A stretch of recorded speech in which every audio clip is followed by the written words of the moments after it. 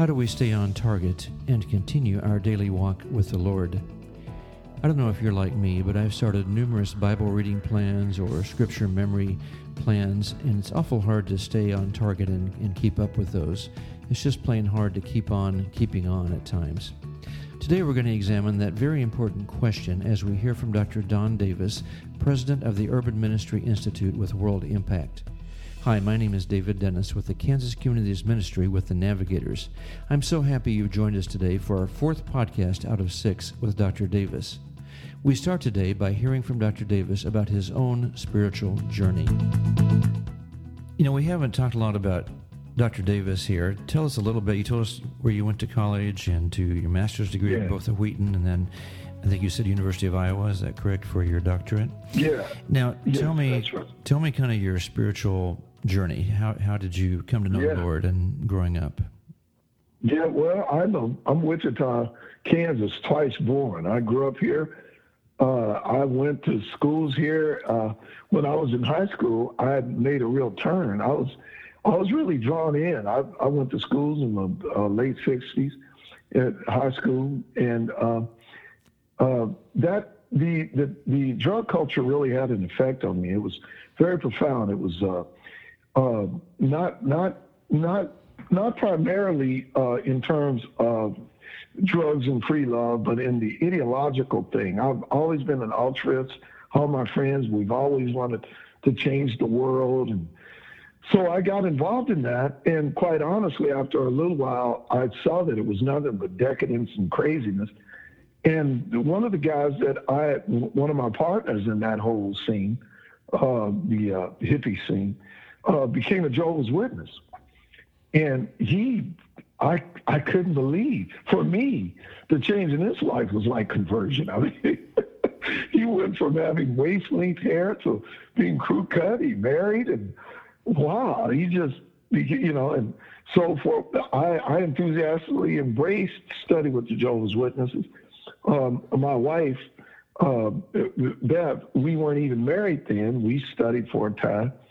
I must admit that coming out of that culture into the Jehovah's Witnesses with its legalism and unclarity was a brutal thing on my spirit. Essentially, my wife, who was a social worker for the state of Kansas, ran into a Christian, one of her co-workers, who gave her a book, a little expose on the Jehovah's Witnesses. That book was called Apostles of Denial. It was written by a Biola professor. And she brought that book home, hoping I would read it. I've always been a pretty disciplined and hungry guy. My intent was to go to New York and become the best Jehovah's Witness I could. For those who don't know anything about the Witnesses, they are mind-numbingly good works oriented. There's not a droplet of grace in that. And I was trying to work my way into favor with Jehovah. After reading that book, The Apostles of Denial, I repented and believed. I remember how potent that was. Wow. And it was shortly after that I immediately felt a call to be involved in ministry. I worked for a while. It was shortly after that, and I ran into World Impact a few years, a ministry that was devoted to making disciples in the inner cities of America. I applied. I joined that. And it sounds amazing. That was literally 45 years ago. Mm-hmm. I have been associated with World Impact in urban ministry for 45 years. I played every role with my wife in urban ministry. We were community ministers. I was director of Wichita. I went on to become the vice president of education. Took a sort of a brief stay. My wife and I, we went to Wheaton, in University of Iowa grad school, and then I came back in 1995 to found the institute, and we have since then been involved in training pastors and workers all over the world, missionaries among the poor. And so that is a very short, brief sort of romp through my life. I mean, I've always had this deep, deep conviction regarding the power and the clarity of the Word of God. Everything I've ever done is the reason why I came to World Impact so many years ago. I was going to be a Bible teacher at a camp that we had started to train young men out of the city. So my entire career in ministry has been around the Word, and teaching others to know, love, and to equip others in that to be strong and to disciple others in it. So it's been a marvelous joy to train leaders, and now to be able to train them all over the world, quite literally, in the Word of God. There's nothing more fulfilling than that for us. Yeah, thank you. We have 3 children. Our oldest died some years ago. My daughter is a professor of English at University of North Texas. And my son works with me. He's a media specialist here at the Institute. Great. Yeah. Thank you. That's great. Yeah. How does Dr. Don Davis maintain a close walk with the Lord? That's a great question. I wish you had framed it in a question like, how does Dr. Don Davis hope to have a great relationship? Right. I know. Your question begged, assume that I'm walking with him. I sure want to. But I can tell you the most significant thing in my entire Christian life is that I'm a deep believer in the great tradition of the church.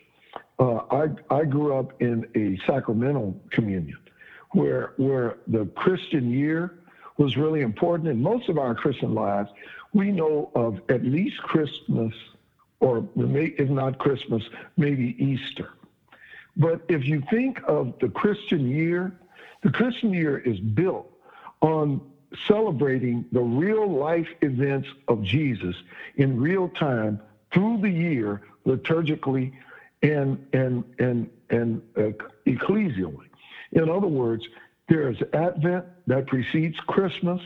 Christmas goes into Epiphany. Epiphany goes into Lent.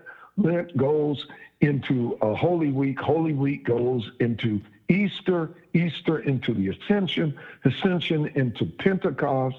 And Pentecost then comes back around to Advent. The Revised Christian Lectionary is a reading cycle built on this story that occurs every 3 years. You get to read through most of the scriptures every 3 years. And so I am very much a part of that sort of Christian formational tradition that sort of takes its cues based on the life and ministry of Jesus of Nazareth. I mean, I just, Christianity to me is him. Yeah. Amen. Christmas Victor, I mean, that is my Christian life. I am not the sort of person to bounce around a lot on various topics and themes and ideas.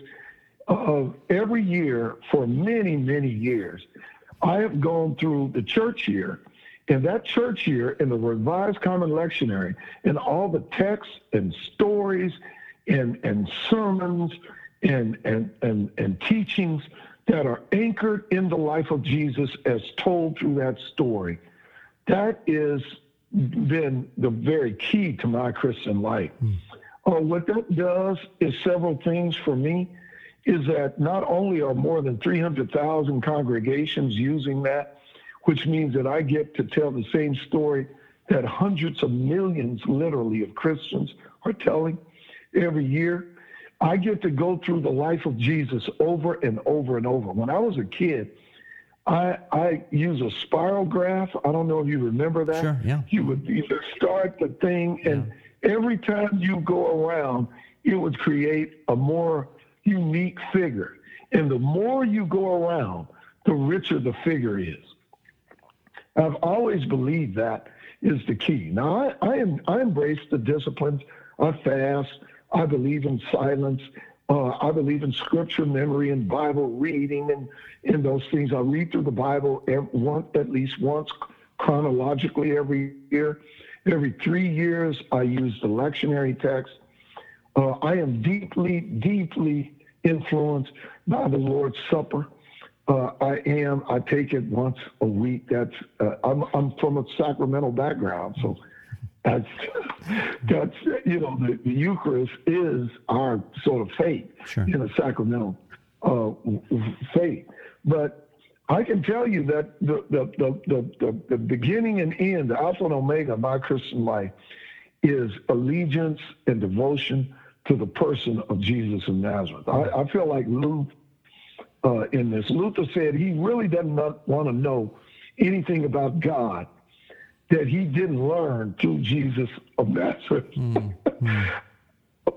I view Christianity. Christianity is not a topic for me. There's no way to understand what God wants us to be and do if you don't understand Jesus of Nazareth. The Great Commission is to go and to make disciples of him. I am a follower of him. My allegiance, my availability, my commitment is to obey his commands and to celebrate his victory and to make disciples and other followers of him. So the center of my life is an allegiance to him that is mediated in Christian community through the church here, spirituality. I am deeply, deeply moved by the Christian year. It's sort of interesting. I can pull for you a sermon that Calvin did on Advent, or even Augustine in the 4th century did on Advent. Interesting, yeah. How old that spirituality is. It's not, it's not the latest series on the pastor. Yeah. I get to look every single year at the same topics and themes that have shaped Christian imagination for the past 18 centuries. And that, to me, I want to be a believer connected with the Church of Jesus Christ in the world. One of my favorite quotes about spirituality comes from Cyprian. He was one of the Latin fathers in the 3rd century. He said, in just flawless Latin, he said, if the church, he put it in a question, can a disciple have the church, can they have God as their father if the church is not his or her mother? And the way we teach it at the Institute is if the church ain't your mama, God ain't your dad. That's good. That's good. You can't, for me, it's just impossible to be a Christian separated from the communion of saints. I mean, I take that with the deepest seriousness. All of us, living, dead, and yet unborn, will live in a new heaven and earth where Christ will reign as Lord forever. And I'm a part of one great elect community. And that's the way I sort of view my personal Christian life. I choose not to. It's just impossible for me to view my Christian life separate from us, Right. The new heavens and the new earth that John talks about in Revelation is made up of the body of Christ, and as believers, we are part of that great communion of saints today, as a foretaste of the great future God has for us and for all who have placed their faith in Jesus alone for eternal life. Wasn't that encouraging today? If you want more information about the Urban Ministry Institute, I've included that information in the show notes with this podcast. Next time, we hear from Dr. Davis and his view of how our churches can be more prophetic and less a mirror of society, as we are called representatives of Christ in our world. Join me next time as we learn more about making disciples naturally.